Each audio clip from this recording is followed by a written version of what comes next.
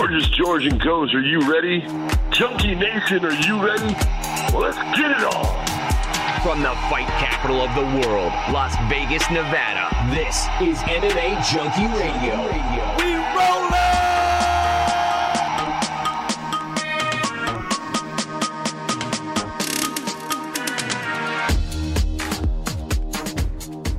What's going on, Junkie Nation? Gorgeous George and Goes reporting for duty here on a Wednesday night for your Thursday morning delivery. Excited to talk to you for the next hour or so. Heck, maybe even 90 minutes or so, because we have a treat for you all. Well, first of all, we are going to cover the latest news in mixed martial arts. And I guess, to be honest, boxing, because Jake Paul versus Anderson Silva, it is on Saturday. But yeah, we have two events. There's a Bellator event. There's a UFC event. So we'll do quick previews of that.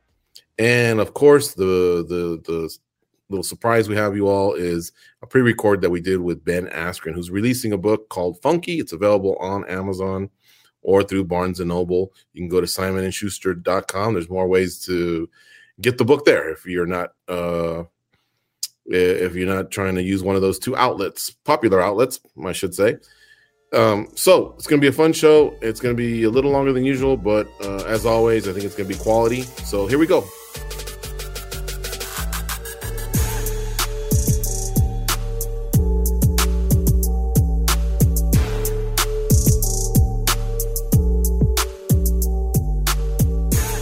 Goes, if there's going to be a theme to tonight, for me a little bit, it's people be tripping.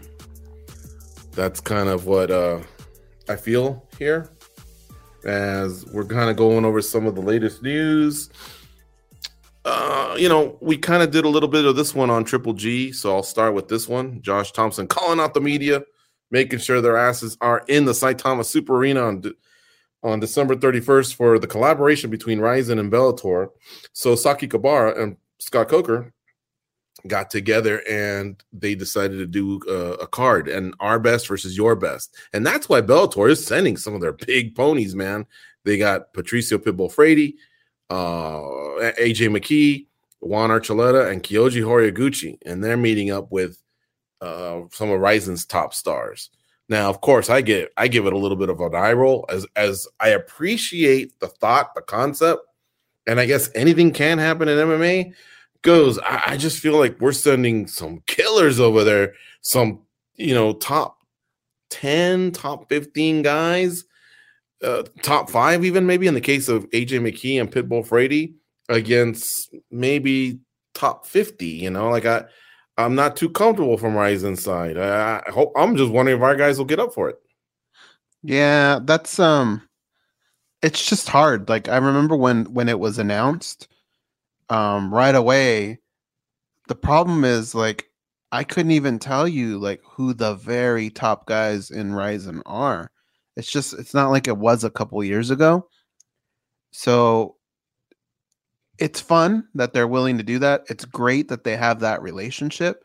I wish more organizations would have it. Mm-hmm. But say if it were like one championship or something like that, I'd probably feel a little different. I think I'd be more excited for something like that.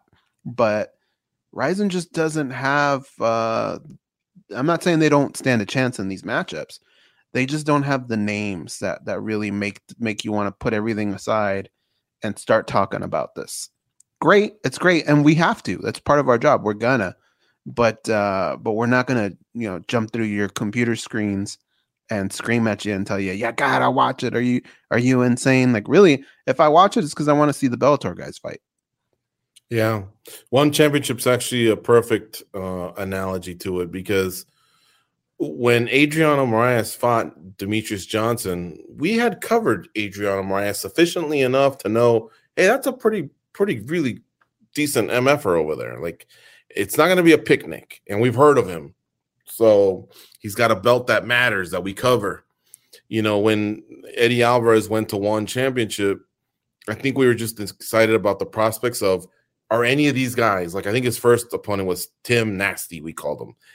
Is he like on the levels of a Christian Lee? Because what we're seeing from Christian Lee shows us that he might be a pretty tough cat if he were in the UFC, so we're kind of connecting dots. So yeah, one championship, I think that you're right. That would have got me really excited. But here's their opposition. McKee gets Roberto de Souza. I don't know. Frady gets, we'll say Pitbull gets Kleber, Koik, Herbst. And don't get mad at me for not knowing these. I don't think most people do. Horiguchi gets Hiramosa, Agli Kubo. And Archuleta gets Si Kui Kim. Goes, I promise you, I've never even heard of one of them. Mm-hmm. And we're not saying that these fights aren't going to be good. They could be good. All we're saying is we can't drop all of the other important stuff that's going on in our sport to focus on that. We'll bring it up. We'll talk about it. But the tone of what he was saying was more along the lines of like, what are you doing talking about that UFC card that just happened, or Jake Paul versus Anderson Silva, when you could be talking about this? And I just don't know that that it merits that. Yeah, and of course, he being Josh Thompson, one of the hosts there for Bellator on the desk, former Strikeforce lightweight champ, just really coming at the media hard. It is a pretty big announcement. The collaboration, you have to tip your hat to. Who knows? What if they go 2-2 that night? We might just be going, all right, cool. But I'm telling you, you're going to see some real distorted odds. And when those people break down the fights, I think you're going to get your answer. You're going to have 4-figure favorites, at least minus 1,000. In my opinion, that's kind of how I see it. But here's another one where people be tripping. Petr Yan just doesn't feel like the UFC's got his back, and he would like to leave. As if it were that easy. If you didn't know, after almost 30 years in the sport, let's just say you weren't there in November 12th, 1993, since day one, or when the Zuffa era started, in the early part of this millennium, whatever, the Spike era, so Spike / Tough era, the Fox era, I don't know. One thing we do know is that Nate Diaz had to jump through hoops and go through the ringer just to get free. And that was him on his last fight. Yan has multiple fights. He can't just exit. Now, him saying it to voice his frustration, I guess some of us say if we don't utter it or speak it into the universe, it'll never happen. Sure, I think I've even said that. But yeah, man, that's just not gonna happen. It's not gonna happen. I understand why he feels that way. If you look at the way the UFC treats certain fighters, Sean O'Malley's definitely one of those where you just feel like he's very well liked, right, by the organization. So maybe it won't happen, but hell, you know what I would do, George, just to throw it out there? I'd say trade me to Bellator. He lives in, if I'm not mistaken, he trains and lives in Thailand. So I thought you were just about to say one championship. Mm-hmm. But yeah, he could possibly do the whole Bellator deal.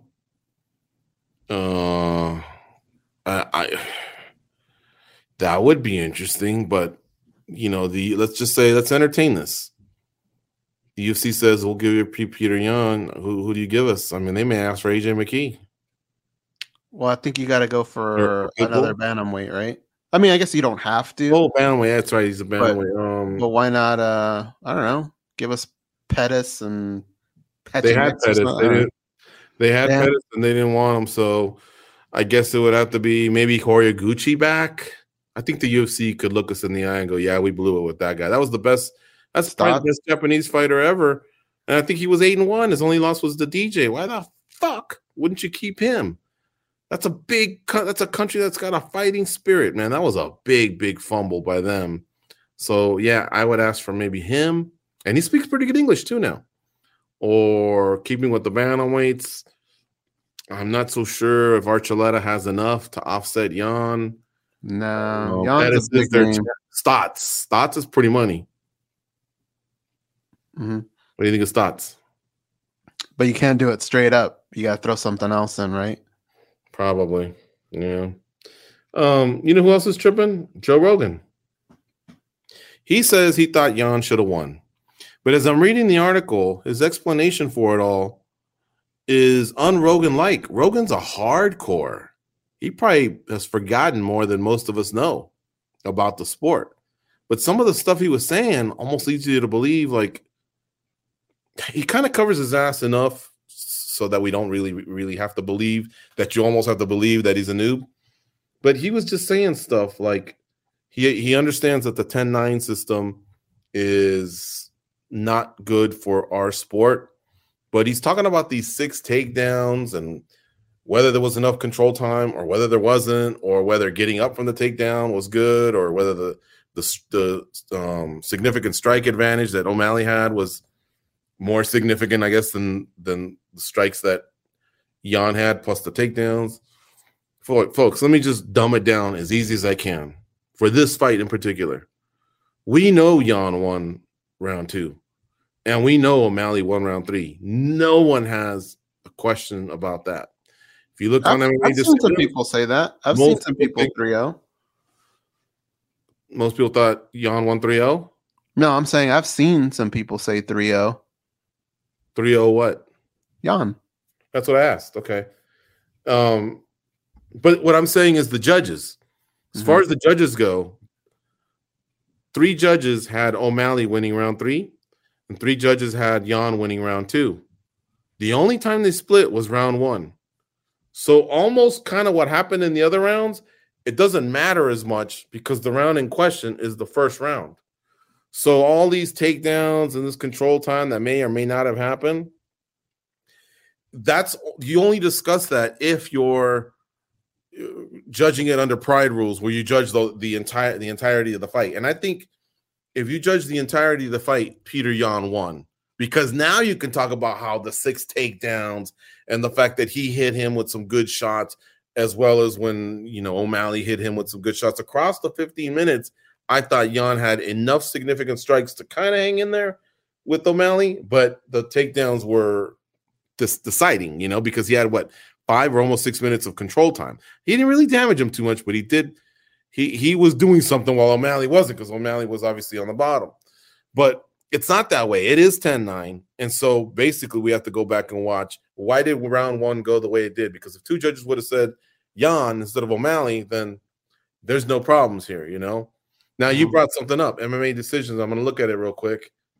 I want to see how many people actually had 3-0 Jan. The night of, I thought it was 3-0 Jan. I'm not saying landslide, but I thought he did enough to win all 3. Let's see here.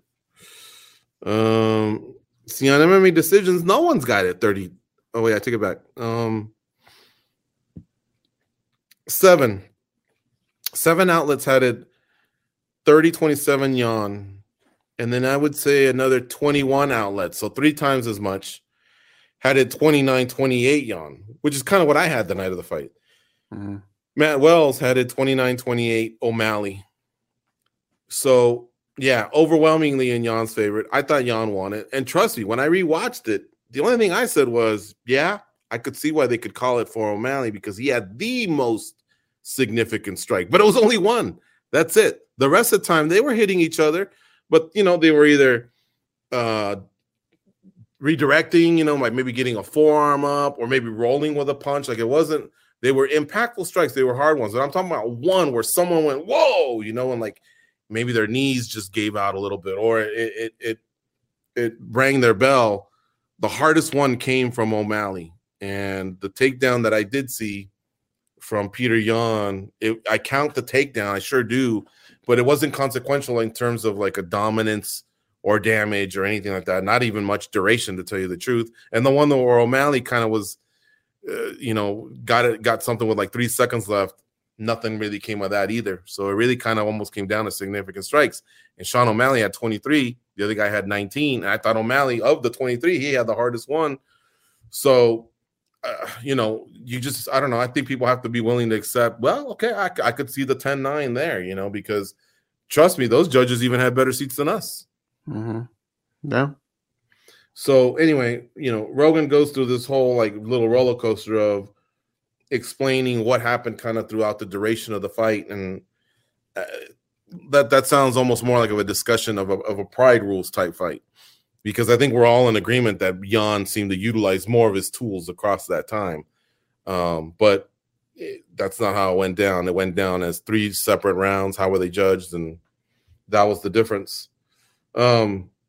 Anyway, any final thoughts on Jan and O'Malley and Jan wanting to leave? Just, I want to say it's silly talk, but we've seen crazier things. But it's not going to happen, I don't think. Anderson Silva's tripping goes, he does an interview where he says that in practice, he got knocked down twice. And now he wants to take it back. Well, he said he got knocked out twice. He wants to take it back. And what did I say? Knocked down? Okay, yeah, knocked out. And he wants to take it back. He's also saying that the interview was conducted in September, so it wasn't like it was this week, except their interview was released this week.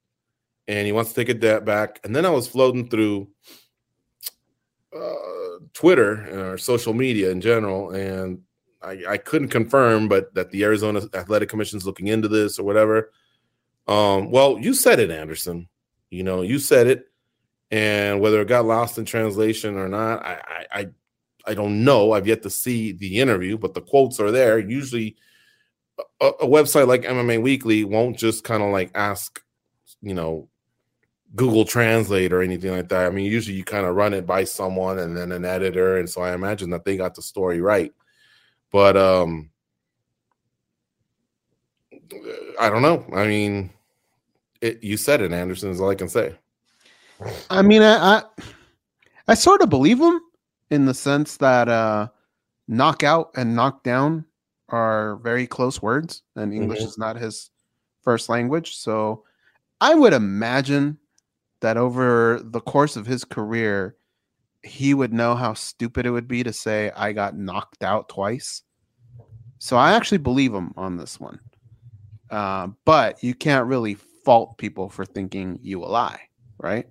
Right. And here's the thing. I think a lot of times, I've seen it especially in radio, where people tend to embellish a little, sell it a little, add like a subplot to the whole thing, not knowing that there could be consequences to what you're saying. So I think something like that probably did happen. I mean, think about how difficult it would probably be, first of all, in an environment where you're going hard but not actually trying to knock each other out. You happen to get someone who is so revered, so talented like Anderson Silva. He may not be like he was when he was 30 with his cat-like reflexes, but he still has pretty decent reflexes. But even then, you're not really going after him like that, like you're not testing yourself. This is a legend, so maybe you rang his bell, but that it wasn't communicated to us that way. You know what I mean? Right. And you would have had to have done it. Then somebody scrapes Anderson off the ground and says, you know what, let's do this again. Right. And then he gets, those things don't really happen. So I believe him. But he was kind of getting a little upset with people for passing around fake data or whatever the hell he called it. That I don't know that you can do, because if the words did come out of your mouth, then that's kind of on you. Yeah. Lastly, there's one really good fight that's kind of going under the radar. So Dakar Close can't go against Grant Dawson at UFC Fight Night 214. So Mark Madsen's going to step in. Madsen is undefeated in this sport. He just hasn't fought very often. And Grant Dawson has a pretty damn good record himself. So Madsen comes in at 12-0 overall, 4-0 in the UFC. And Grant Dawson's 18-1-1, 6-0-1 in the UFC. That's actually a good fight to put together by two guys that just don't have a name that pops, And all respect to Madsen, silver medalist in Greco-Roman. It's just that a lot of people don't know that. Again, it kind of gets lost and buried because of the inactivity, the fact that he's really, really reserved guy. But those guys, along with the fisherman, what's his name again? The one that Kevin Lee knocked out?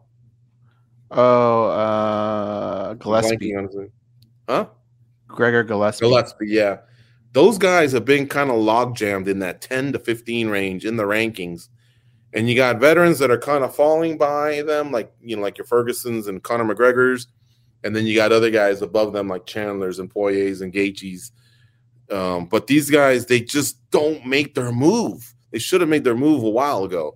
The winner of this fight obviously puts himself in a good position, but they have just kind of been chilling. They don't fight very often. I don't know. Marina Rodriguez versus Amanda Lemos. Neil Magny versus Daniel Rodriguez. So that fight's coming up here in a few weeks, but that's a good fight announcement in my opinion. And lastly, Sandhagen tells Chito Vera, hey, I did want to fight you. It's just I don't want to fight you in 3 weeks. Chito Vera says, why are you calling me out if you're not going to take the fight? And he says, well, the circumstances were different. I just fought a month ago against Song Yadong, and now this fight's going to come up in 3 weeks. That just kind of doesn't fit right. Give me a full camp. We can fight in February or whatever. And then he goes to point out and say, well, Vera, you've done interviews where you said, I only want to fight people that are ahead of me, but yet you wound up fighting Dominic Cruz, who was behind you in the rankings. So sometimes you go with the draw. I thought it was a great explanation. He did it on Instagram, and maybe that'll have Chito Vera pipe down a little. Though I do like a feisty Chito Vera, don't get me wrong.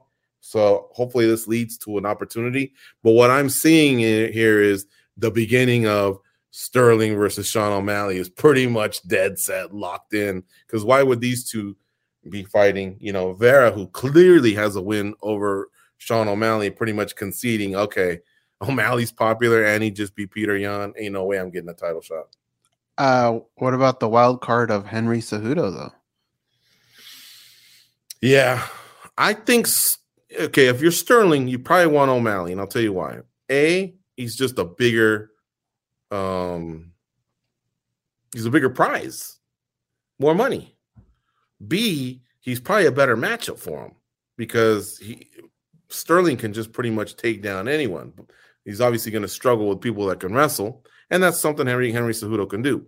However, Henry Cejudo also hasn't fought in a minute, so getting him off rust, and inactivity, that might be pretty interesting too. And maybe Henry, we're doubting his ability to pull in numbers as well. It could be a decent payday. I still just don't believe it would be the payday that O'Malley would generate. Yeah, I guess I can't argue that. I don't think O'Malley would fight. Let's just say it was Cejudo. I don't think O'Malley would fight anyone else. I think he'd just sit there and get the winner. Yeah, that's what I would do. That one win against Peter Yan was like 3 wins. It was worth 3 wins for for Sean O'Malley. It was worth beating, like, we'll say, a Sunsel, Garbrandt, and Munoz. He just like literally leapfrogged everyone by beating Peter Yan. Yeah. Uriah Hall, he's on that fight card with Jake Paul and Anderson Silva. Pretty chilling to hear him during the scrums that they had with the media there, the open workouts, saying he contemplated wanting to take his life, and he even reached for a handgun.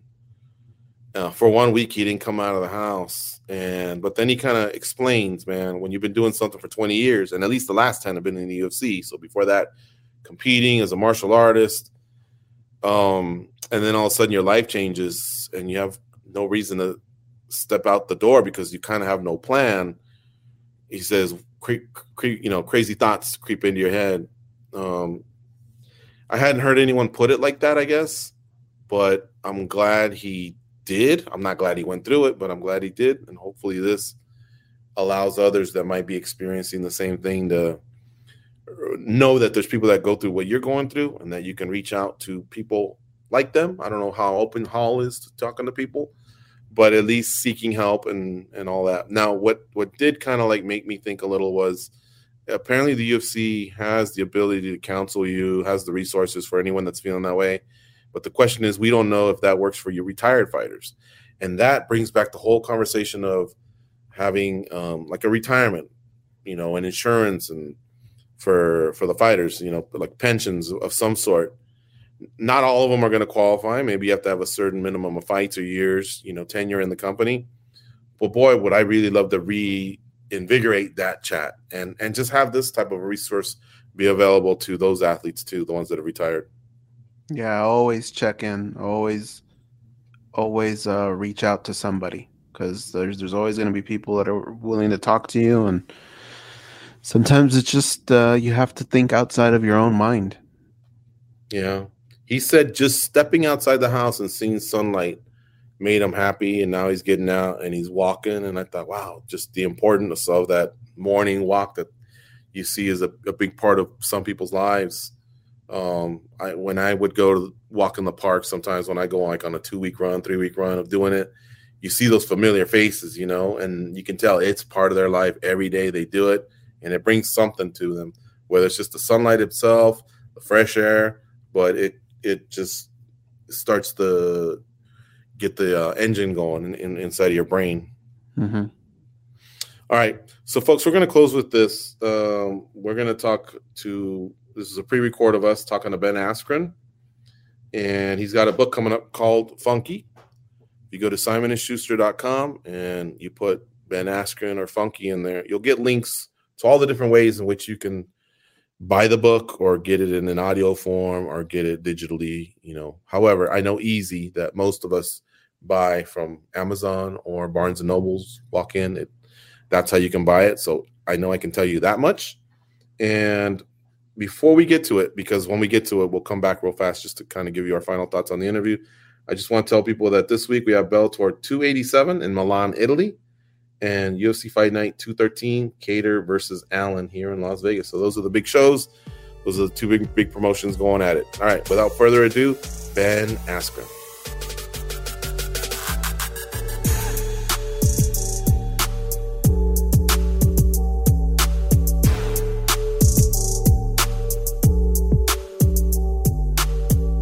What's going on, Junkie Nation? Gorgeous George and Goes deliver again, yet another superstar from the world of combat sports, not just MMA. Of course, decorated wrestler and MMA fighter, former Ben Askren. How you doing, Ben? Former fighter. I'm retired. And now author.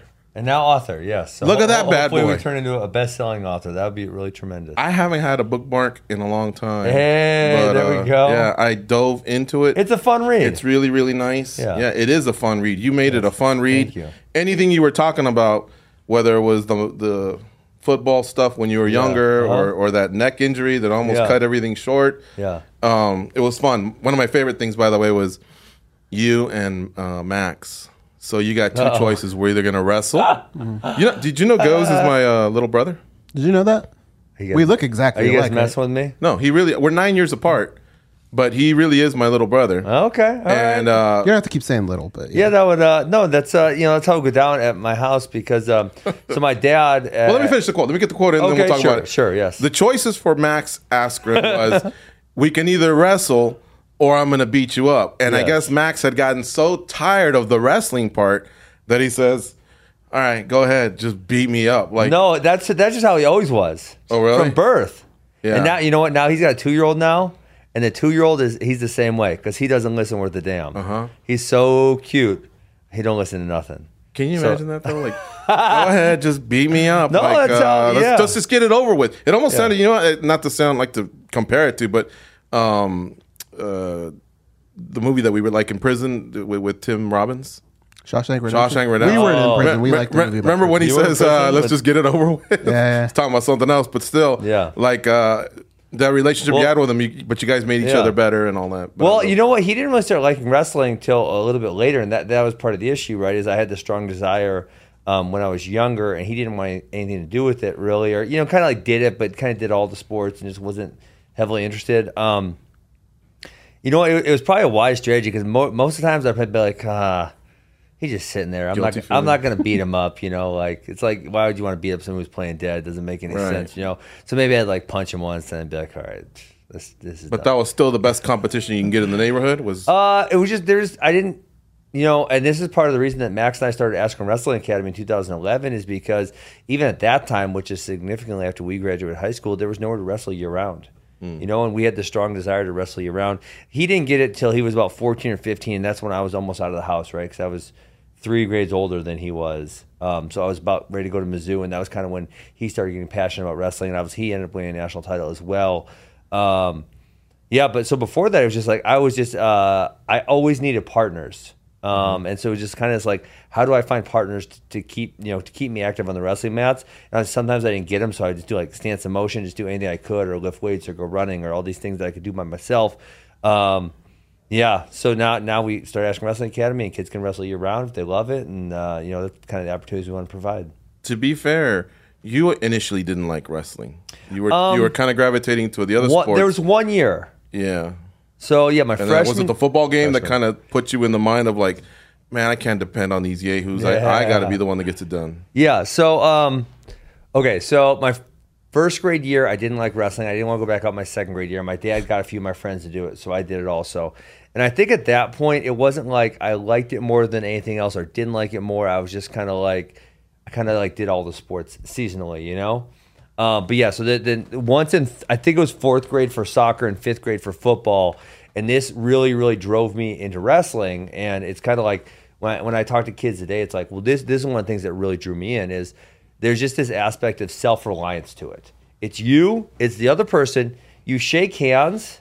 The referee keeps score essentially, but that's it. There's going to be nobody helping you, right? So it's your fault and your fault only if you lose. It's your fault and your fault only if you win. And so, yeah, with other sports, it's like there's so many people to rely on. And, I was like probably an average football player and an average soccer player, but that I was competitive, right? So I wanted to win. And in wrestling, I found that, the harder I worked and the better I did. So I just kept working harder and I kept doing better. Yeah. Yeah. I want to ask a question about this academy and the frame mind of what these kids are thinking. Because when we first started our show, when we first started watching MMA, there were a lot of breakdowns that included striker versus grappler, right? But now these kids have been doing everything from the beginning. Their mindset, do they ever tell you, I want to wrestle, but I also want to have this as my base when I get older. I want to do MMA. Yeah. Do a lot of kids think that way? I don't know about a lot. Yes, I hear it for sure. So we actually have 5 academies. So we have 3 in the Milwaukee area, then 1 in Green Bay and 1 in Madison. We definitely hear that, and my response to most of them is something to the effect of like, if you can be really, really good at this, wrestling, it's freaking hard. If you can figure out how to be good at this, you can figure out how to be good at that too, right? But I do not advocate MMA. There's I'll tell you, there's like 2 people I've ever advocated MMA to. I'll tell you who they are. I usually advocate against MMA. It is a shitty career. I say out of the many thousands of people across America who want to do MMA, man, if you make it to the UFC, okay, this is what I talk them through when they're like not that skilled. If you make it to the UFC, which that's hard, right? You're going to have to do a bunch of amateur fights, then a bunch of low-level pro fights. Someone's going to have to see you. You're going to have to not get injured. All these good things are going to have to happen to you. So you make it to the UFC, and you're on a baseline contract, and you win all 3 fights your first year, you probably make like $80,000. Well, okay, that's all right. But then, hold on. You didn't pay your management.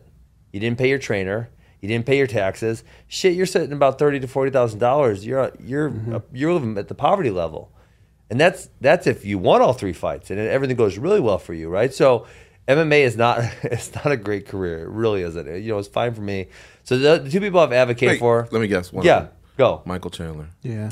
No, I didn't say Woodley because he was ahead of you. Chandler, though. No, Chandler just wanted to fight so bad. I didn't have to have the discussion. Oh, we never had the discussion. So the 2 would be Corey Anderson, who's fighting for Bellator title. Overtime? I trained kind of, so when I moved to Rufus in the beginning, I didn't really do any wrestling because there wasn't anyone who was competitive. And then I was like, hey, I need to wrestle like 1 day a week. So I'd go down to UW Whitewater. It was like 40 minutes away. And Corey was a national run-up at heavyweight. And I guess he had a little bit of a boxing background. And it was like, hey, you should consider fighting. I think you'd be really good. You seem to have the mentality for it. You love to work hard, that type of thing. And the other one is, he's one of my managers at AWA. His name's Jordan Newman. He's currently 4-0 in Bellator. He fights on November 18. He brought me this one funny stat this one time that, now I'm forgetting which animal it is, but he said the reason the animal is so aggressive is because it has a small amygdala. So I think he has a small amygdala because he's too aggressive. So I'm like, you need to fight. What's the animal? I don't remember what damn animal. It was his. He told me, he's like, oh yeah, they got small amygdalas. That's why they're so aggressive. And I'm like, so now when he gets aggressive, I'm like, you got a small amygdala. He walked into that one, right? He really did, because he's too aggressive. I mean, like, so I used him a lot as a training partner when I unretired in 2019. Yeah. And he'd be like, because because I wasn't training at Rufus at the time. Duke would come out and work some mitts with me, but I was doing my own. I had my own kind of training camp, and so Jordan would come out and he'd be like, "Oh man, hey, I hurt my leg a little bit today, so let's just no kicking at all, you know." And then I might be start getting the better of him, and all of a sudden he starts kicking me. I'm like, Jordan, I thought you said no kicking. There's that small amygdala thing kicking in again. Got it. Yes, Yeah. but I think he's gonna be really good. So obviously Corey's career has panned out really well. He's in the finals, right? Yeah, and he really was. Grand Prix. He was really kind of dominating that last fight before it called off for the Yes, no contest. I agree. And so I think that really, was coasting towards that $1 million, man. he would have made that $1 million. And he turned his career around because I wouldn't say average. He was about above average light heavyweight in the UFC. Yeah. But he had lost a couple key matches, and then something happened, man. Like a beast was awakened, and he's gotten so good that he's thumping people. Like not just really winning, thumping them. Well, and Bellator actually has a pretty good light heavyweight they division. do. You know, in most cases, UFC's divisions are significantly better than everyone else's, but the light heavyweight in Bellator is actually pretty strong because Corey's got a win over Jan Blachowicz, for example. He also has a loss to him. And Glover. And then, Bader was relatively successful in the UFC before departing. So was Phil Davis. Yeah, Phil Davis. So, yeah, you have a pretty good light heavyweight division over in Bellator. Yeah. I was actually gutted for Corey. It's about something Oh, you bring I know, up, right? The psychology that you bring up in the book. Nobody knows, well, not nobody, but a lot of people don't realize him not being able to put that all behind him, being in this just gigantic long training camp, not having that release, and now having to go back to that place. That's got to be tough for him. I think he's gonna be all right. He loves to work. He really does. I mean, this dude Overtime. He 25-8. really is. He really is a hard worker. So, I think he's gonna be okay with that part of it because he just loves to grind. That's just in him. That's just what he does. This is the proof, so we're not messing with you. Oh, nice. That's awesome. Yeah. Cute.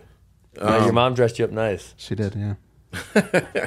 So listen, man, again, the book is awesome. It's a very easy read.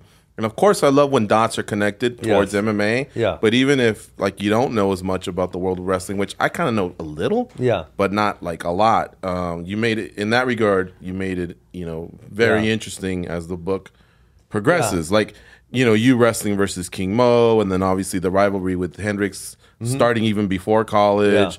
I never got another shot at him. I know, because tried Clements, right? What's his name? Clement Pendleton? Pendleton, yeah.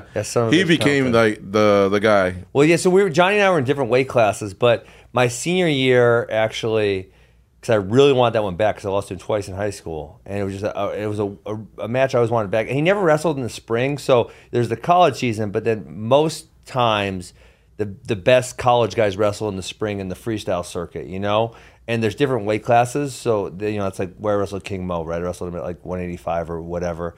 And so I thought we would meet up at some point, and we never did. My senior year, actually, there's this event called the All-Star Classic where they try to pair the number one guy versus the number two guy up, and they asked me to come because I was a returning national champion. I said the only way I'm going to come is if I can wrestle Johnny Hendricks.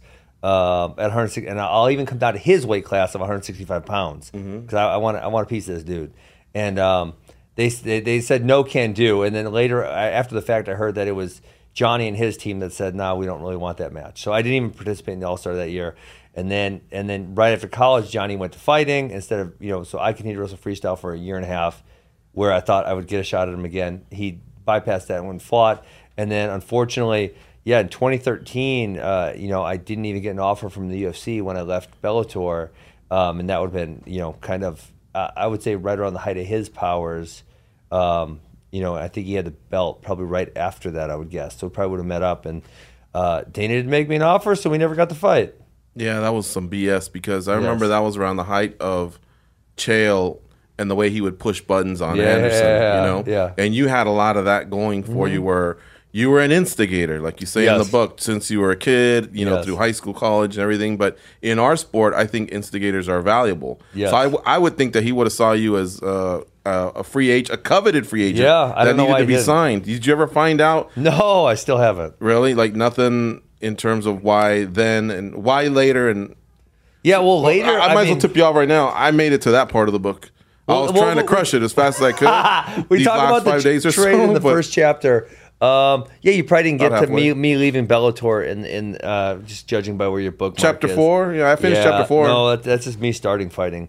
Okay. Yeah, so no, I left Bellator in 2013 in July. So my last fight was July 31, 2013. I was 12-0, and I think I was ranked, depending on the production, somewhere between 6th and 8th in the world. Yeah, and I look back at that period like, how did I not get an offer? Depending on what? Production? But I don't know why I said production. Publication? That's what I meant. Did you ever I go to meant it. USA Today and MMA Junkies rankings? Yeah, what was Because that? I'm proud Look of it up. those. 2013. I'm proud of August those. 2013 MMA Junkie ranking. And I have a lot to do with those.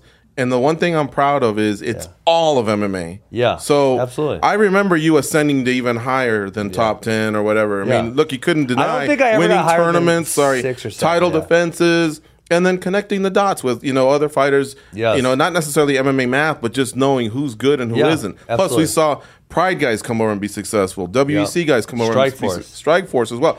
Yeah. And Strikeforce is the one of the most Strikeforce. Remember we obvious called ones. it Strike Force? Look how many Yes. champions They're Strikeforce dudes. produced. So many. I mean, Strike. Luke, Woodley, Cormier. DC, Ronda Rousey, Cyborg. I mean, a lot of Yes, people came over so from Misha Tate. She won a title as well. Yep. So that was Yeah. funny, man. Reading Strike Force and Bjork, and so yeah. you took me down a nice memory lane. Yeah, there really wasn't there. Yeah, so just that, I finished my contract July 31, and it was they showed a level of interest, but then it was like they didn't want me in the negotiating thing. The matching clause, because they didn't want to have to negotiate that. And so they said, get out of that, and you're good. And I talk about this in the book, and it was I think it was November. I know what it was. It was the Thursday before Gustafson Jones in Toronto. It was Thursday. So and I got the paperwork from Bellator, and I literally faxed it Friday morning, whatever that was, to UFC headquarters. Right? They had the paperwork. They fought in November. Yeah.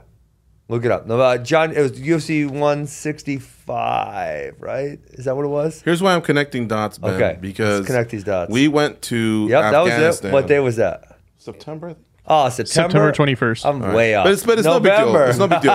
Here's why I'm saying, because Goes and Son I, of a bitch. we went to Afghanistan in October of 2013. Who did we see fight that night? Diego versus Gilbert. Melendez. And Gilbert had some sort of a free agency with Strikeforce where he got the best of the UFC. So I wonder if maybe they were afraid of having to pay Eddie more. did too. Did he? Okay. Eddie, when we came out of Bellator, Yeah.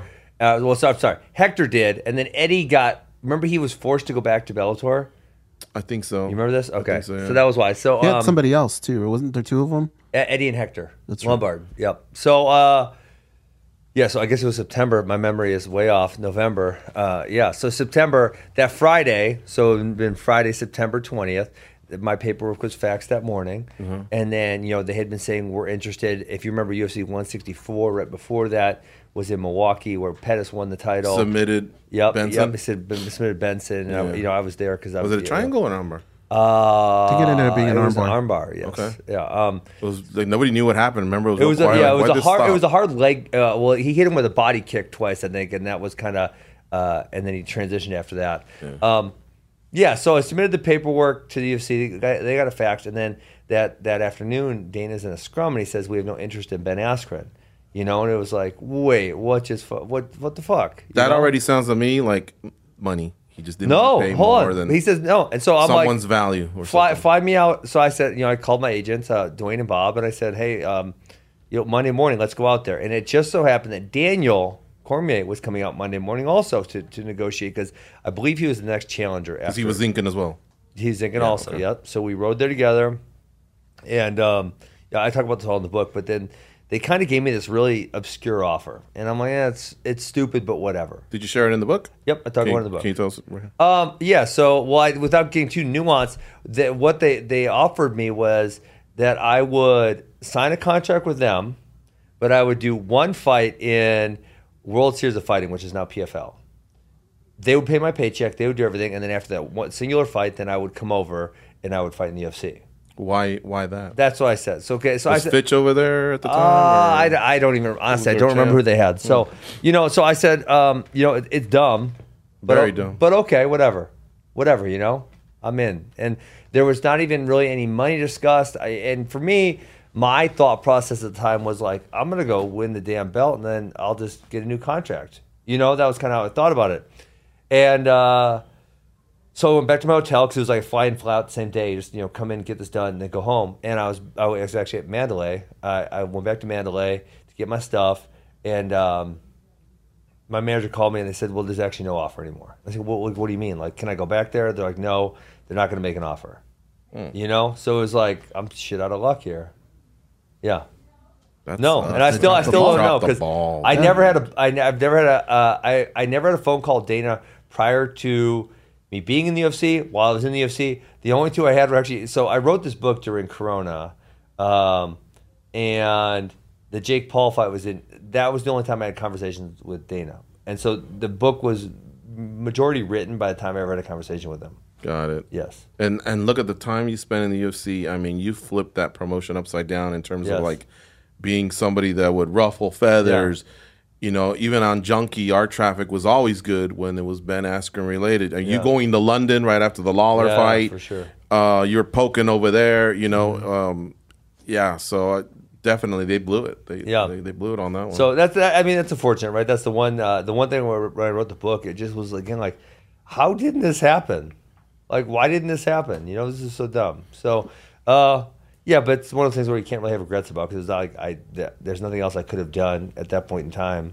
That just it was what it was. Ben, you talked about in the book Dana loves money, and I think that's something that we can all kind of pick up on.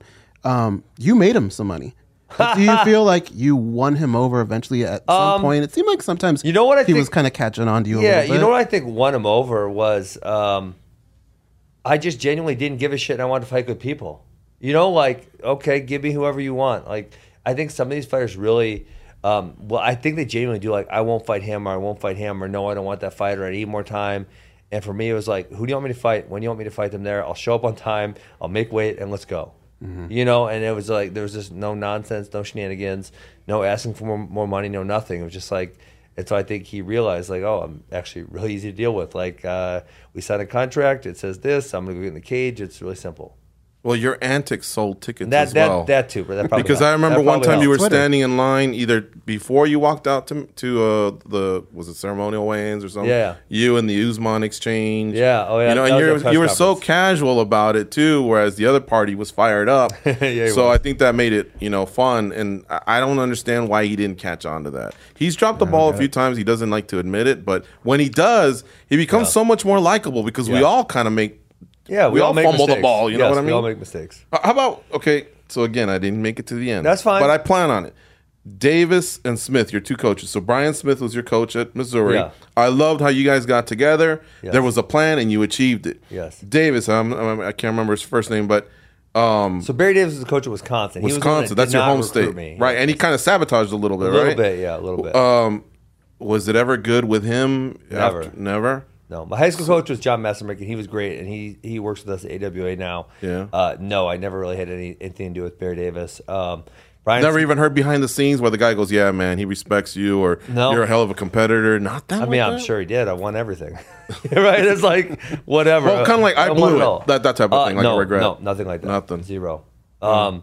Yeah, but Brian Smith was great. I'm actually going to Columbia this Saturday for they have a football game. I'm going to run the practice on Saturday morning for the Mizzou wrestling team. Max and I and the other AWA coaches, we have 5 wrestlers currently at Mizzou. So the pipeline is strong. We actually had a national champ there, an AWA guy who went to Mizzou and won a national title. Yep. Yeah, he also won the 2000 world title, so he's pretty good.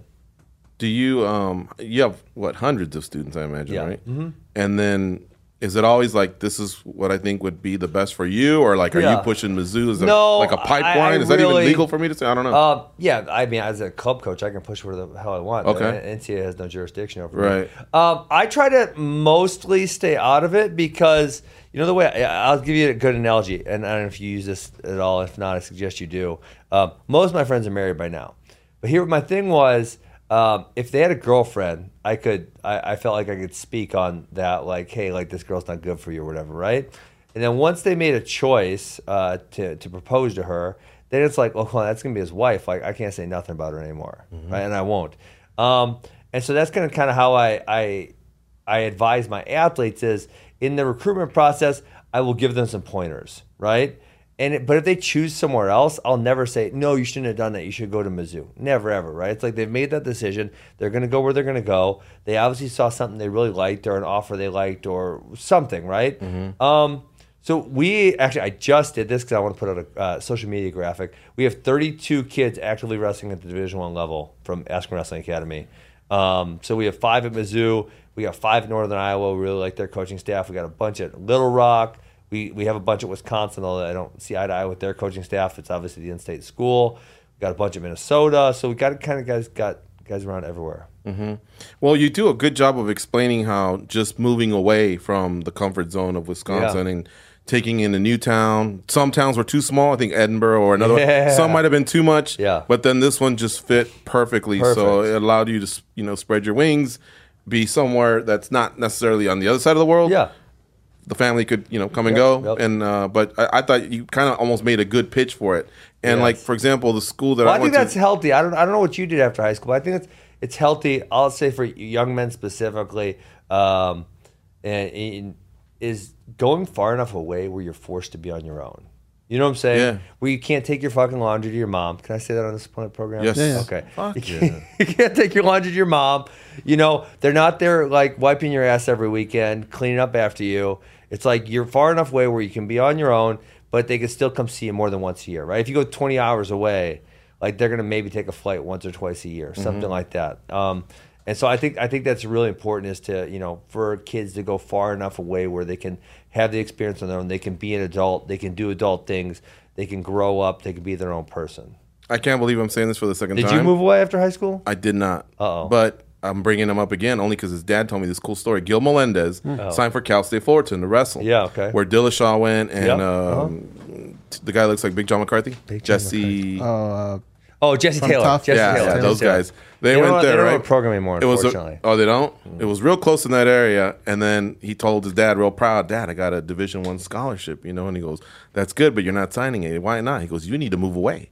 So he went to San Francisco State with Jake Shields and a few others that, from MMA as well. And now he wound up in San Francisco. Yeah. And so he's like, man, in a way, I'm like, I never knew the kid wasn't going to come back. I thought he was just going to go to school. But I wanted to push him away for the same reasons you said. Funny. Kind of, back then, obviously, learn how to write a check and do your laundry and just do your own stuff or whatever. Yeah. But yeah. Be an adult. Don't lean on your parents as much. But you came back, and so now you're settled in. It was 11 years later. But yeah, I did come back.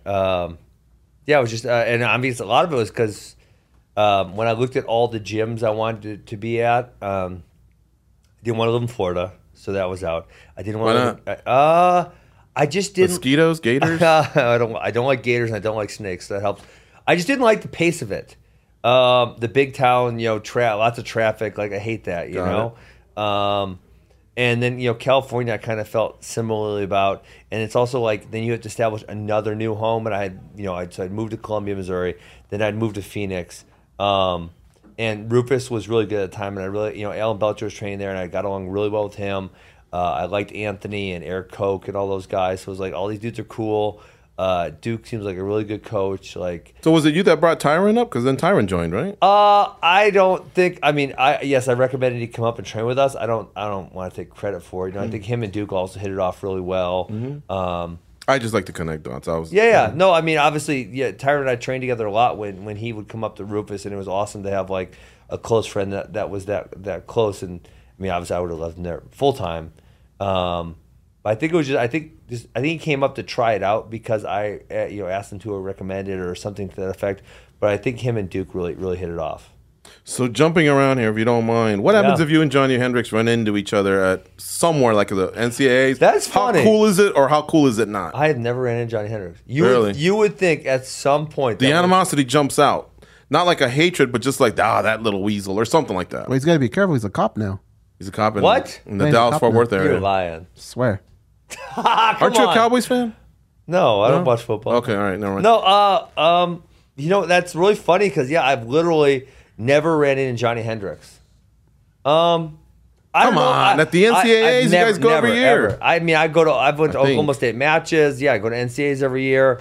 You would think that would have happened at some point, but no, it's never happened. But if you jump in an elevator, and it's the Sears Tower, so you got to go 108 floors or whatever. What would you guys chat about? I don't even know if we would chat. You wouldn't say like, "Why didn't you wrestle me that one time?" or "How's the family?" 108 floors is a long time. Yeah, I don't a long know. time to That's be interesting. I never really thought about it.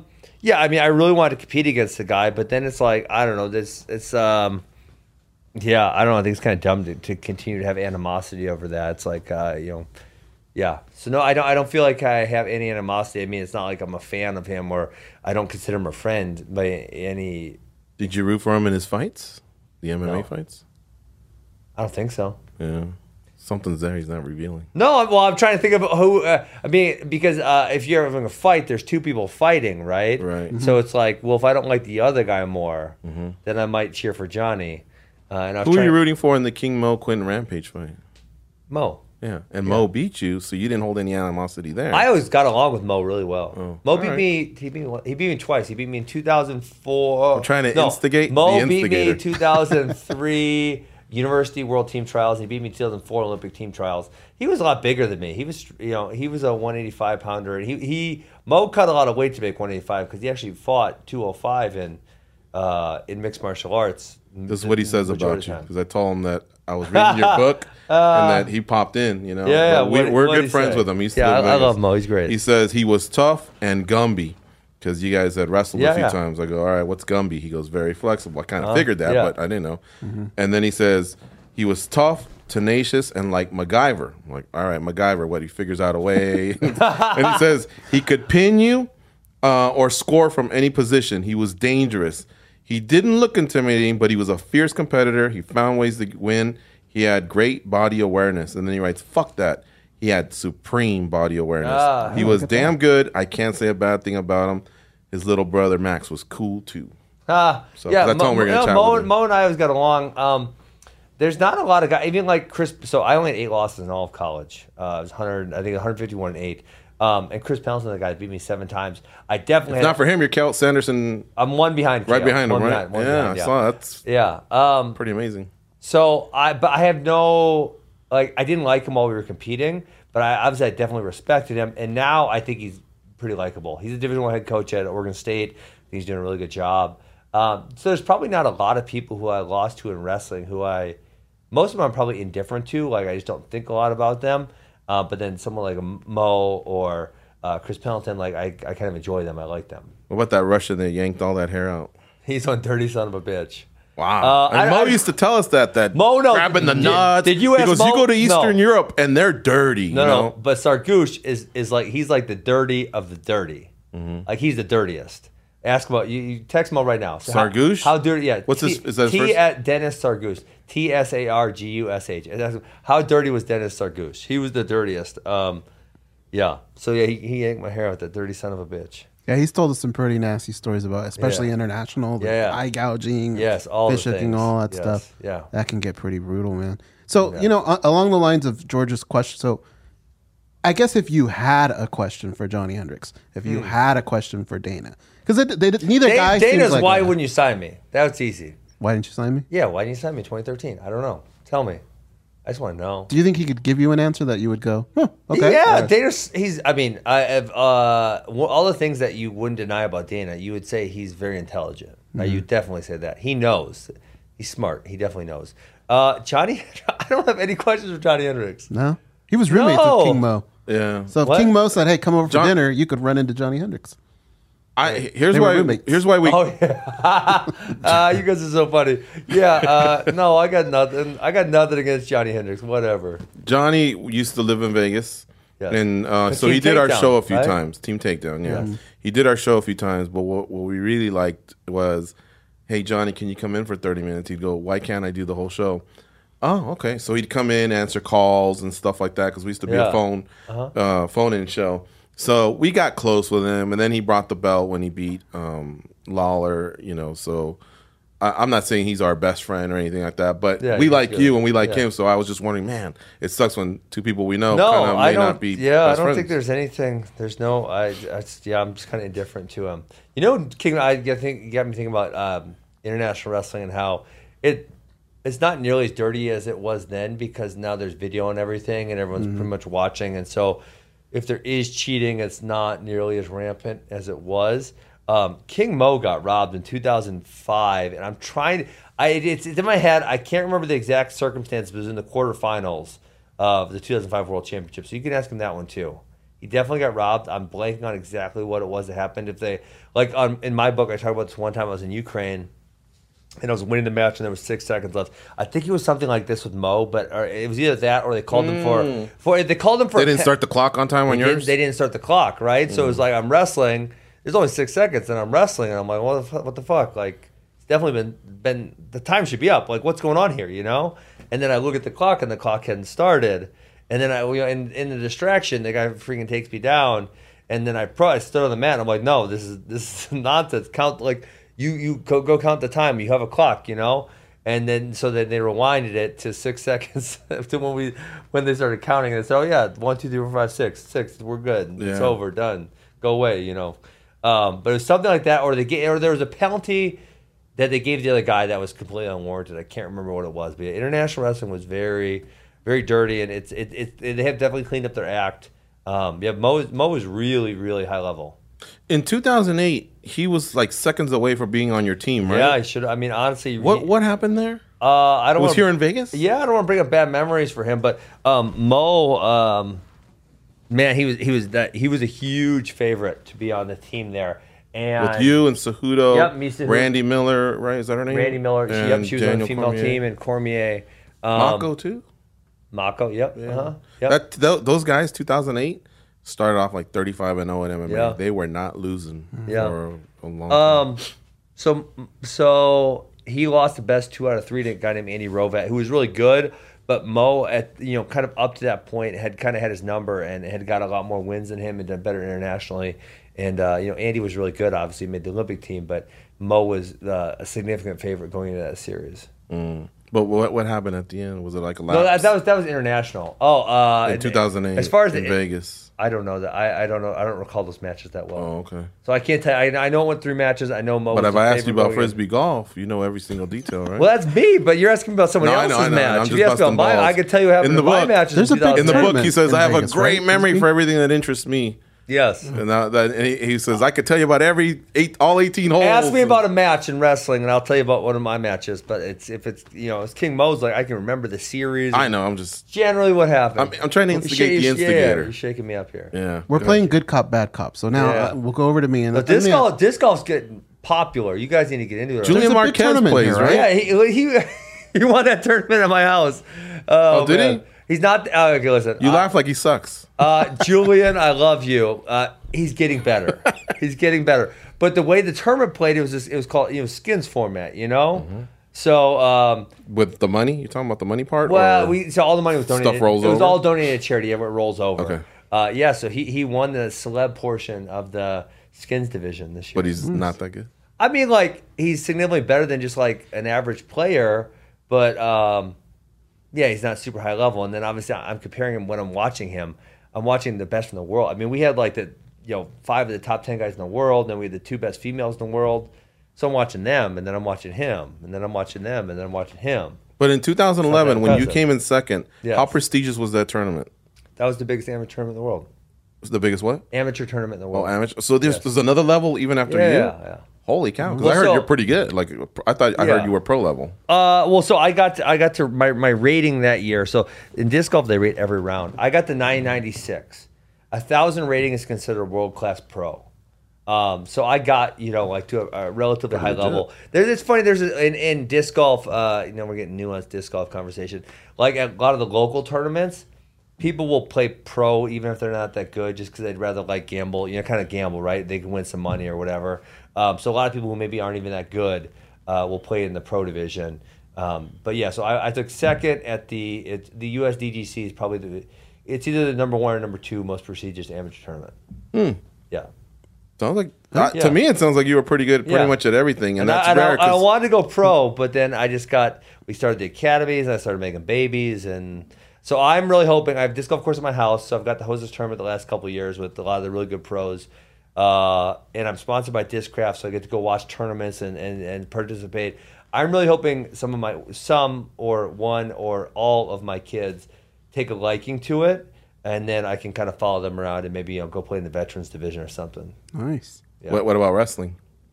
I hope that. I mean, they're all going to wrestle. So my deal with them is, well, and it was with all sports. They're going to play all sports till age 10, and then they can start deciding for themselves. But I want them to do all of the things, so gymnastics and soccer and right. They kind of participate in everything. Wrestling. I want to flip a question on you. Yeah, go for it. Now that you're a dad, Yeah. if one of your kids had that injury that you had that should have stopped your career, Yeah. what do you think you would tell them? Yeah, it's funny. I would like to go back as a 38-year-old. I would like to go back and investigate that doctor more with the question. I would like ask a lot deeper questions, because obviously I'm fine. It got really bad. It got really bad in college. I mean, and I don't even think I discussed this really in the book, but in college, it got to the point. You knew who I actually I punched Mike Chandler. He's the only guy I've ever been so frustrated I punched in wrestling practice. Like in the face? I'll tell you. Yes, in the face. right. I'll tell you the story. So it's the spring. I talk about the injury, but I don't really go into detail. It's the spring of 2006, and I just won my first NCAA title. And like I said, most of the best college guys do the spring stuff, right? So the U.S. Open and the trials and all that. And so I was trying to make it to the trials, but I had kept having this stinger on my neck, like every single day, where it's like I hit it. It was very specifically, it was when I hit a shot and my neck got like kinked back a little bit like that, and I would get a stinger, it would go down this arm. And so I was having these every day, and it's like, okay, I know I need to take some time off to let this cool off, because essentially what happens is the nerves swell a little bit when they repetitively get hit and hit and hit. Mm-hmm. They swell a little bit, and then my one of my issues is that I don't remember what they're called. So essentially, like the nerves are like electric wire, and they go through the holes right down your neckline. Yeah. And the holes are too small. Nerve passageways. I don't remember what the holes are too small. Essentially, right? I need bigger holes in the bones. So when it would get hit and it would swell, then it would make it really easy to get hit again, right? So it was like every single day for like weeks and weeks, and it was painful, but it'd go away, whatever, And I'm like, okay, I just need to get to this tournament, and then I'll take some time off, let it cool off a little bit, and be good to go. And so this day, I don't know if it was like a week left to the tournament or 2 weeks or whatever. This one day, I go with Michael. Hey, Michael. Michael is a little, he might take offense to this, but it's true. So, and I can verify this with other college students. He's a little bit spazzy sometimes, okay? And so I said, Michael, dude, my neck is really giving me issues. I really need you to not fuck with me today. Like, let's just nice, easy, small, light drill, And the first thing off the bat he does is, boom, he posts my forehead like this, kinks my neck back. I get a stinger. I'm like, fucker. I punch him. And then my practice was over. And then sure enough, like 2 days later, I went to lift weights. We do team lifting, right? And it was like a warm-up set. You do a warm-up set, and then you get into your row reps. I do a warm-up set of bench, and the bench, it comes down, and I can't move the weight. And I'm like, oh, that's weird. It's early in the morning, whatever. I just didn't get warmed up. So I kind of, partner picks it up off me, put it down again. I can't budge it. I'm like, what the fuck? Why can't I move this weight? So the stingers, because they were so repetitive, it cut all the nerves to my arm, so my arm would stop working. Right. So I could do like 90-pound dumbbell on this arm, and on this arm it was like 15. Like I was like barely. It was like 15 pounds was like and I could barely get it up. So barely get it up. That sounded funny. Yeah. So I had to take time off. So I took like 6 weeks off, and I went and saw a bunch of specialists, and we determined what to do in the course of action, and then after that. I've had a few episodes where I've had stingers, but I've never really had any major issues with it. So I think I would go back and kind of investigate the doctor, and because I think a lot of physicians are probably overly cautious, and they are not super in tune with every single. I mean, right? They saw me like twice, so how in tune with my life are they, and my goals and all these things that go along with it? Man, that's kind of a long answer. I'm sorry. No. It's all interesting. All right. Chandler was our. He was our landlord for a few years. Doesn't feel like we're giving him weird facts, but they're all true. He's like the nicest guy in the world. Yeah, he's super nice. Yeah, but you've known us quite a long while. And when do you know a fight to end when somebody just hits someone and that's the end of the story? He didn't say anything, or he didn't do anything? I think he was like, fuck you, or I don't recall. I mean, it was like, I think the coach was standing right there, and they said, dude, what the hell, or All right, I think I maybe punched him. I said, dude, what do you do? Like, I freaking just told you not to freaking do anything like that, and you just jabbed me right in the freaking forehead. And I just told you, you know. Mm-hmm. I think he was probably mad. I don't recall exactly, but no, it was a single punch, and that was the only time. But fights happen in a college dressing room. Mm-hmm. I mean, we're not talking every single day, but yeah, definitely. I mean, there's tensions flare. I guess the one time I threatened my brother with there was this one drill. The only other time I ever got upset, or really really upset. There's this one drill that they had it was so hard, where you had to get 7 takedowns, 7 escapes, and 7 reversals. But it was like shark bait, so it was the starter was in. This one broke dudes. This one made dudes cry, right? So you did 7 takedowns, 7 escapes, and 7 reversals. But people were rotating in on you, and you only had 20 seconds. So if you didn't get it in 20 seconds, it didn't count. And you just had to keep going, right? And then obviously you're getting more and more tired. That's a lot. And they're staying relatively fresh, right? Because they're not going every single go. They're rotating 2 or 3 people on you, so they're kind of staying fresh. You're getting more and more exhausted. And I know this one time I got to I got 6 takedowns. I was about to get to my 7th, and the takedowns were the hardest part of the 3 things, So like once I get through this, then I'm gonna be, I don't want to say home free, but I'm gonna get through the hardest part, My number 6, and Max has a hold of my ankle or something. And I got his arm. I'm swearing a lot. My wife's gonna yell at me or something. And I'm like, Max, you let me get this takedown, I'm gonna break your fucking arm, Max. Let me have this takedown. And he's like, no, I won't. F you. No, give me the takedown. And then he's like. And then it's 20 seconds, right? So the timer goes off, and then he's like, "I'm not being your partner. You're such an asshole. You threatened to break my arm." And I'm like, oh, "I just wanted the takedown, damn it!" Yeah, that day. I mean, honestly, that day, that Shark Tank day, with that specific rule set, like that made dudes. And I mean, you can ask Woodley about it, or you can ask Chandler or any of the other Mizzou guys that were, I'm sure other college teams. What was it called again? Shark Tank? It was shark bait, but with that specific set of rules. I mean, some days you use shark bait where they just rotate on you, and it's not like you have to be successful, right? You just have to kind of survive ish.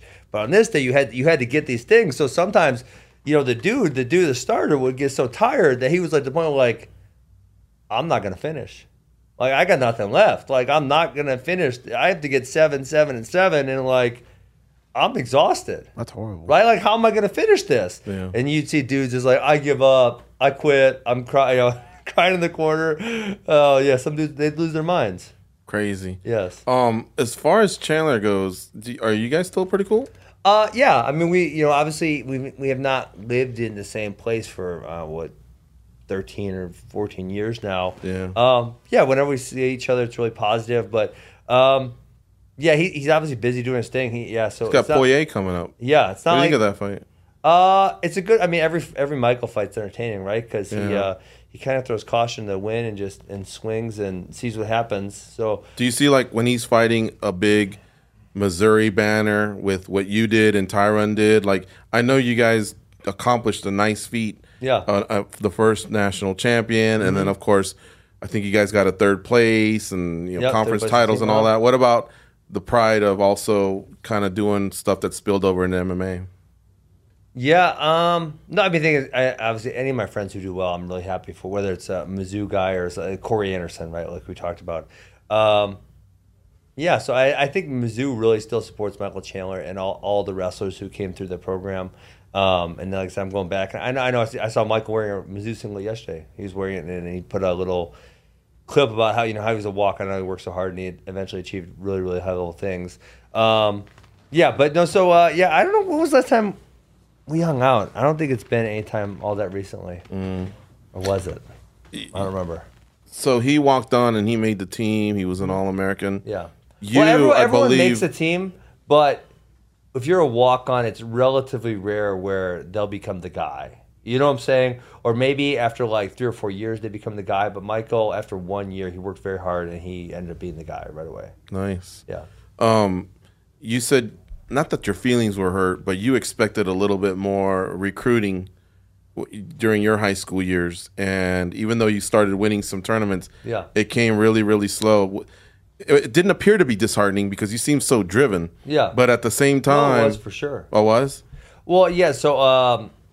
I think maybe I just kind of glance over this in the book. You know, the book. One of the other things about writing a book, actually, I haven't said this in any interview, I don't think, but it's as you read through it, and obviously I did many times to fact check and correct and make sure everything was great. It's like there's so many other people you want to thank, or so many other little stories you want to tell, you know. But it's like, well, it's already like 200 pages. Like, you know, if I do a sidebar in every single thing and thank every single person. It's like now it's gonna be 400 pages, you know, or whatever, right? It's gonna just expand and expand and expand. So, okay, so just at 5th grade, I said I want to be more serious about wrestling. I quit baseball and I put more time in wrestling. I got better. In 9th grade, I said I'm quitting football and I'm doing wrestling. Is all I'm doing. This is all I want to do. Is I want to wrestle. That's it. I want to be great.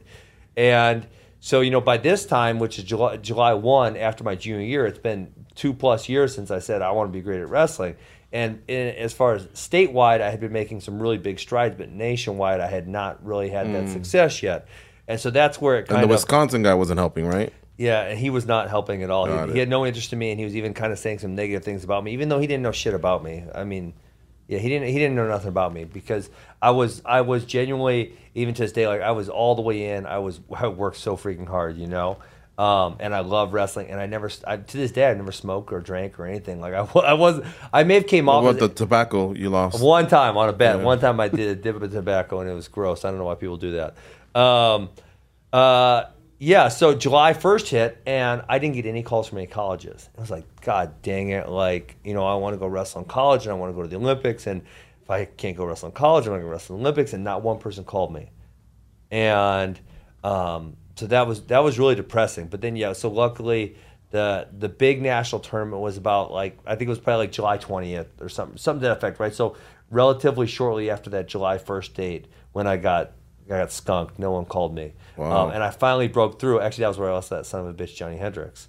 But I had a breakthrough, and I actually beat the number one guy in the country. I think Johnny actually beat him also. And then Johnny would then become number one in the country because he won that weight class. Yeah. But that was where I had my big breakthrough, and then a lot of college coaches started recruiting me after that. So were you treated, even though you did get a scholarship and the coach really wanted, but were you almost treated like a walk-on, or were you looked at like someone that maybe, you know, just they didn't know your potential at that time?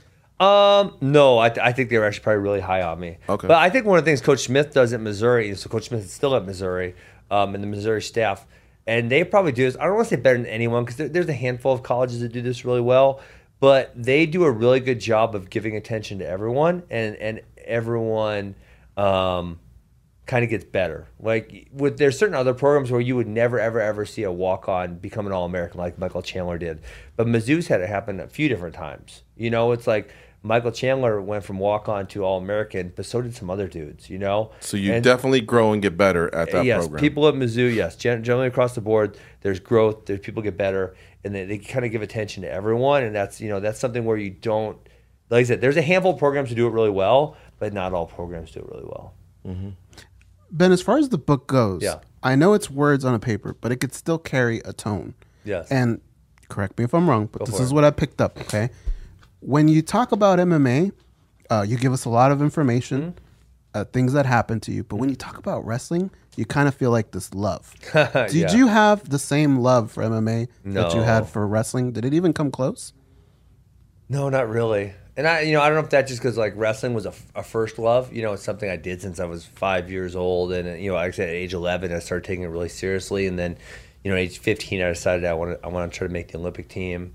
And even today, right? So it's what I do, right? It's I coach wrestling. I talk about wrestling. That's what I do now. MMA, I always enjoyed. It was kind of a fun endeavor. But the other thing about MMA, and I understand, I totally get it. So this is my feelings. Is it's not as pure of a competition, and I say this a lot. But in wrestling, if you think you're the best in America, you're welcome to show up at the U.S. Open. You can go sign up for the U.S. Open if you want to. Probably not a good idea. I wouldn't do it for you. No. Okay. But you could. Mm-hmm. Okay? And if you're really the best in America, you're going to win a tournament, right? And then there's going to be a tournament called the World Team Trials. If you're the best, you're going to make the world team. And then guess what? America is going to send you to the World Championships. If you're the best guy in the world, you're going to win that tournament too, right? And so there's this really nice competitive format. every single year. No one says I'm the best. No one in wrestling says I'm the best in the world, because people are like, okay, like show up at the World Championships and win. No one will believe you. You know, like everyone knows who the best is. And there's this awesome competitive, I think you know what Chael says? Chael says competitive architecture. That's the word he uses. And in MMA, you don't always get that. You know, like say a Khamzat, right? You know, he could have, who knows, like if he would have been able to enter the tournament in 2019, does he win then? Makhachev, if he can enter the tournament in 2017, does he win in 2017? I mean, if you literally have a bracket, right? And you enter, who's going to come out on top? Where MMA has the business relationships, the fighting styles, the popularity. They have all these other things. Different promotions. You know, they do a better job than, say, boxing. But those issues are still there. Gotcha. All right. Yeah. And then what about, you always kind of seem like the underdog even when you're not the underdog. Okay. Who is on your told you so list throughout your career? People that you just felt good proving wrong. Davis. Barry Davis. Barry Davis is getting more shout outs on this show than any show in the past 20 years. That's funny. Let's see. Well, you mentioned him a few times. No, so I think there's I think there's this. You also use the word resolve a lot. I think there's this aspect of human beings who like to say, like to tell other people they can't do things. You know, and say, and you just told me I can't win the world. Yeah, and you told prove my ass wrong. You told Richie Dunn, oh, what big deal? You won the state title. What's next? Oh my goddamn! Now you. I just got to show off the 4 chapters I did read. George told you couldn't be on time. Look what happened. God damn it! Sometimes you're right. Sometimes you guys are funny. Proved you're a liar. You said you never smoked. I proved that time. No, I didn't smoke. Tobacco. I've never smoked. Well, it's a form of smoking. That's not smoking. You lost the bet on the disc. Yeah, and I had to take a dip. That's not smoking. All right. So there's this aspect that, and I feel like, and obviously if you pay attention to social media, and I don't anymore, but as a teenager, you're talking about the forums, it's like you hear what people say, and people say, oh, you can't win a state title, and then you go win a state title. And people say, oh, his style is good for high school, but he'll never do that in college. And then you go do it in college. And then people say, oh, yeah, well, your college style, it can't translate to freestyle. You're never going to make the Olympic team. And then you go make the Olympic team. You know, people say, oh, yeah, well, he's not going to be any good at MMA. You know, he's got a unique wrestling style, but it won't translate. And then you go be good at MMA.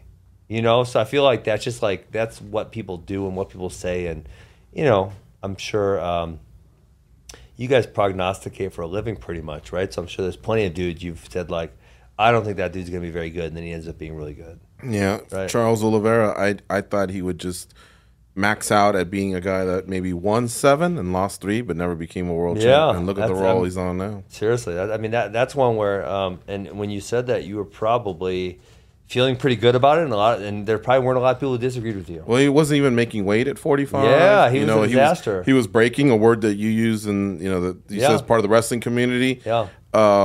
I think that's one aspect of MMA, though, is he's tough now, man. He's really tough. He's great, yeah. Where in wrestling, by the time you get to the college level and eyes are on you, you've likely had many hundreds of wrestling matches. And so if you had those type of times, you're either A, been weeded out, or B, you figured them out. Mm-hmm. You know, one of the two. Where Oliveira, obviously had a high level of skill, but there was a bunch of parts of it that he hadn't figured out yet. And it kind of took him a while to figure it out. And, and then he eventually did figure it out, and now he's a world champ, right? But there was no saying, because there's a bunch of other dudes who have been just like Charles Oliveira, who have had a lot of skill and have been very up and down, and they never figure it out. Yeah. And they're just always that guy, So it's like, yes, obviously something clicked for him and made him really elite. Just a couple more from me, and we appreciate your time. I got to pee so bad. All right. Folk style and freestyle. Yes. So folk style, what you guys do in college, Yep. and I've heard the same thing. Sometimes it doesn't transfer yeah. to the international level. However, the folk style is thought as a great base for MMA. Yes. So will there ever be an effort, or not an effort, but I guess, will they ever try and make folk style, I guess, No. will that ever change? I don't think so. Because it seems like USA Wrestling at the same time, I mean, they were so happy with the results this year, you know what I mean, that you would want more success, but with what's happening in high school and college being different from freestyle, how are they going to get Yeah. there? You know, Yeah, so there's a small push for the international style of freestyle to be what we do all the time as Americans. But yeah, I mean, given the level of success we have, I don't really see the necessity for a change. We're obviously Russia was out this year. We won the world title, but generally now, right? Not 15 years ago, but generally right now, in the last say 3 to 5 years, we're probably 1, 2, or maybe 3 at worst. We're really good at wrestling. So no, I think that desire to change styles is going down. Folk style obviously is something we do just here in America. And the other thing that people neglect about the argument is there's a lot of other countries who have their own endemic style of wrestling, right? Like they got the Turkish oil wrestling where they wear the diapers and the boots and shit, There's one when I went to with one championship I went to what was the damn country called? Kyrgyzstan, and they're like, oh, this is our I don't recall what they called it, but this is our style of wrestling essentially. Like we have, and here's the rules, and it was different than freestyle. where right? Valentina's from? Yes, exactly. We've been there too. Nice. And Bishkek. Bishkek, that's where I went. That was the capital. Yeah. And then, Russia obviously has Sambo, which is really popular there, which is like, it's a form of wrestling or grappling, if you will. So, no, I don't ever see it changing. And yes, I think folk style wrestling is a great base for mixed martial arts. Next one. There's going to be a Combat Sports Hall of Fame that you're going to be a part of. Really? Will you have on, let's say, the proverbial one hat, UFC hat, Bellator hat? I'll have my sandals. What's that? I'll have my sandals on. You'll have your sandals on. But there's got to be one no promotion that I guess you're refuse. more fond of, or No, not really. Nothing felt like home. or more special, or No, not really. No, actually, and kind of going through the book. I mean, I enjoyed my time at Bellator. It got me my start. I had the details of funny episodes with Bjorn in there, and I don't feel as negatively about him as some people did. And one championship was good to me while I was there, but then looking back at it, it's like I only got, it's not all their fault, right? It's part of it was that douchebag Sapo. I only got 6 fights in 4 years. It sucked, and like I said, it wasn't all their fault. A little bit was their fault where they were just having a hard time growing at that point. And then the UFC obviously they kept me out for a long time, but it was where I ended up. So no, I think I would like to just go in as, hey, I fought mixed martial arts. I fought in a lot of different promotions. I said, as if you look at one championship in Bellator, like I never lost in either one of those promotions. I'm one of the better champions that both those promotions have ever had. Right. So no, I wouldn't want to wear a hat. no hat. I also no had shirt. I had no hat clause in my contract. Well, okay. What I meant was T-shirt then, maybe No, nothing. no, You just wear an M for Missouri. yeah, that's fair, sure. Okay. Yes, and sir. then again, didn't make it to the end yet. Yeah. But pro wrestling, God, I think you would have been pretty golden there, man. No, And look, let me say it on a Yes. few fronts. I think you could announce for them if you want to. I think you could be a heel manager if you wanted Yes. to, or obviously Yeah. a wrestler. Now we know the wrestling circuit's 250 days a Yeah. year. You don't need to do that. You're set. Yeah. But I just think like I say, you would gravitate, and I think fans would gravitate yeah, to you. I think it'd been fun. I met with them in 2020 after my hip surgery. I think it would have been fun, but I'm just not at that time in my life. I got 3 kids. I got 5 wrestling academies. I want to coach wrestling, and I want to be there for my kids. There's no dollar sign that does it. I don't think they're. I mean, I don't know if they said here's $1 million. How many days a year do I Yeah. gotta show up? Like an abbreviated schedule, like a Tell Ronda me Rousey. how type. many. How many days a month? Well, I don't know. You probably got to do the monthly pay-per-views, right? At least. And then the Raw after that. I guess the Monday Night Raw. So after only that. like 3 or 4 days. Yeah, I could do that. Yeah. Probably that. Yeah. But if you said like 10 days a month, that's The hip. I know. I asked you My because hip's great. the hip was great leading awesome. into the Jake Paul fight, right? Like you felt like, Yes. hey, I shouldn't have even retired from MMA. It could sustain the I pro feel- wrestling yeah. bumps. I would assume, yeah. Okay. Yeah. So there is a number out there. If they said if they want me 15 days a month, there's probably not a number. Got it. There's probably not a number. Or maybe if they said something, hey, $10 million, okay, I'll do it for a year and then I'll quit, something like that. But no, if it was something like, hey, we want you for the next 5 years for 15 days a month, I'd say, no, I'm going to miss my kid's childhood. I'm not doing it. Mm-hmm. Yeah. Goes anything else? Yeah, so in the book, you're very honest. You don't make any excuses. Yes. But I'm just curious, looking back at everything, Yeah. was there a path? Should this contract have come in, or this particular fight, where you could have gotten that UFC belt? Yeah, but if I don't suck and beat up George, I get the shot. And I mean, obviously, the other one we talked about already at length is if I get a contract in 2013. I mean, I think that was kind of when I was at the peak of my skill level before my body started deteriorating, and I had built that good MMA skill. I did like that part that you kind of gave George's props, and you Yeah. said that some people come at him and say, Yeah. it's lucky, and it really wasn't. It was lucky, but that's all you only need to be lucky sometimes. That's Yeah. it. Helps a lot. George had brought up Jake Paul, and I was thinking a little bit about him. So when I was asking you about people always underestimating things Yeah. that you can do, Yeah. I kind of did that to Jake Paul over and Yeah. over and over, and I feel like people are still doing that. Still, yeah. At the end of that fight, did you ever imagine he would continue to keep doing what he's doing? No, I thought Tyron was gonna beat him up. Yeah. Yeah. And what about after that? Now I guess we'll see. Do you think Anderson gets him? We'll see. Well, what do you think, though? Which way are you leaning? See, I'm on Team MMA, man. No matter what. I don't really care. Yeah. No, kind of a different. All right. Yeah. Before we end, I have to squash a beef with you. But we got Crane beef. kicked me the other day. He crane kicked me a year ago. I did. Yeah. You basically gave me an answer that I couldn't say anything. You Okay. shut me up. We did an unpopular opinion with you. Okay. And he started off by going, I hate Thanksgiving dinner. Oh, I do. And right away I was offended. How could he say that?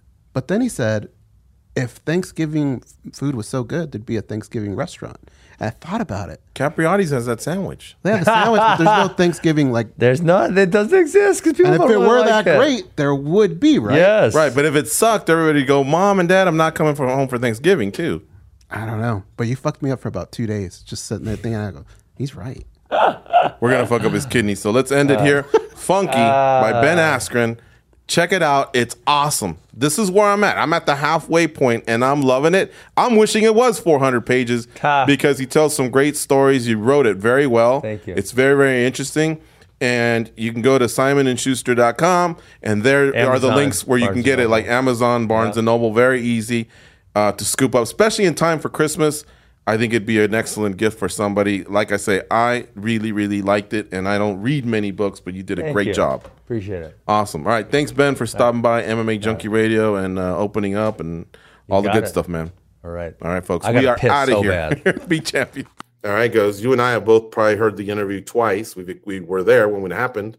And then I know you've listened to it. I've listened to it. But it was really, really a fun chat.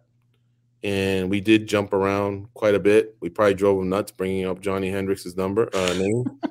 But I just love how open he was and how he came across as like a regular dude. Some cockiness, some swag still remains there from his competitive days. But I think more than anything, just a guy that worked hard, chased his dream, and made it happen. Yeah, that's the thing. You know, it's that drive that a lot of wrestlers have that maybe others don't have in other sports. It helps you overcome certain things. You know, Ben is like, I don't want to say it's a miracle he is the way he is, but he wasn't like the most athletic guy. I just think he was really, really intelligent. I think he was always a step ahead. And, you know, even when you talk to him, you feel that way. So I think he closed the gaps on where he probably wasn't as athletic as, say, like a Michael Chandler or someone like that. He closed the gap with those types of things. But it was a fun interview. It was fun seeing him. The only guy he ever punched was Michael Chandler. I'm glad he shared that. Yeah. Luckily, it wasn't some big, straight, powerful, booming cross. It was just basically a reaction to him just pushing back on his forehead and jarring that nerve. Mm-hmm. But anyhow, all right, folks, hopefully you enjoyed that. Funky always delivers, in my opinion. And as always, we thank you for tuning into our show. We're going to get on out of here. I think an hour and a half of us is enough for anybody. But if you want more MMA Junkie Radio, or at least of the hosts that host MMA Junkie Radio, Don't forget you can catch Spinning Backclick now. It's basically part of the routine. It's live on Mondays at noon Eastern, 9 a.m. Pacific.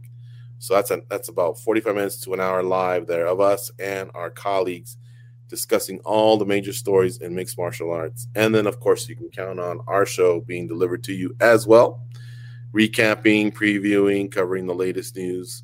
So we appreciate the follows, the shares, the retweets, your support. It means a lot to us.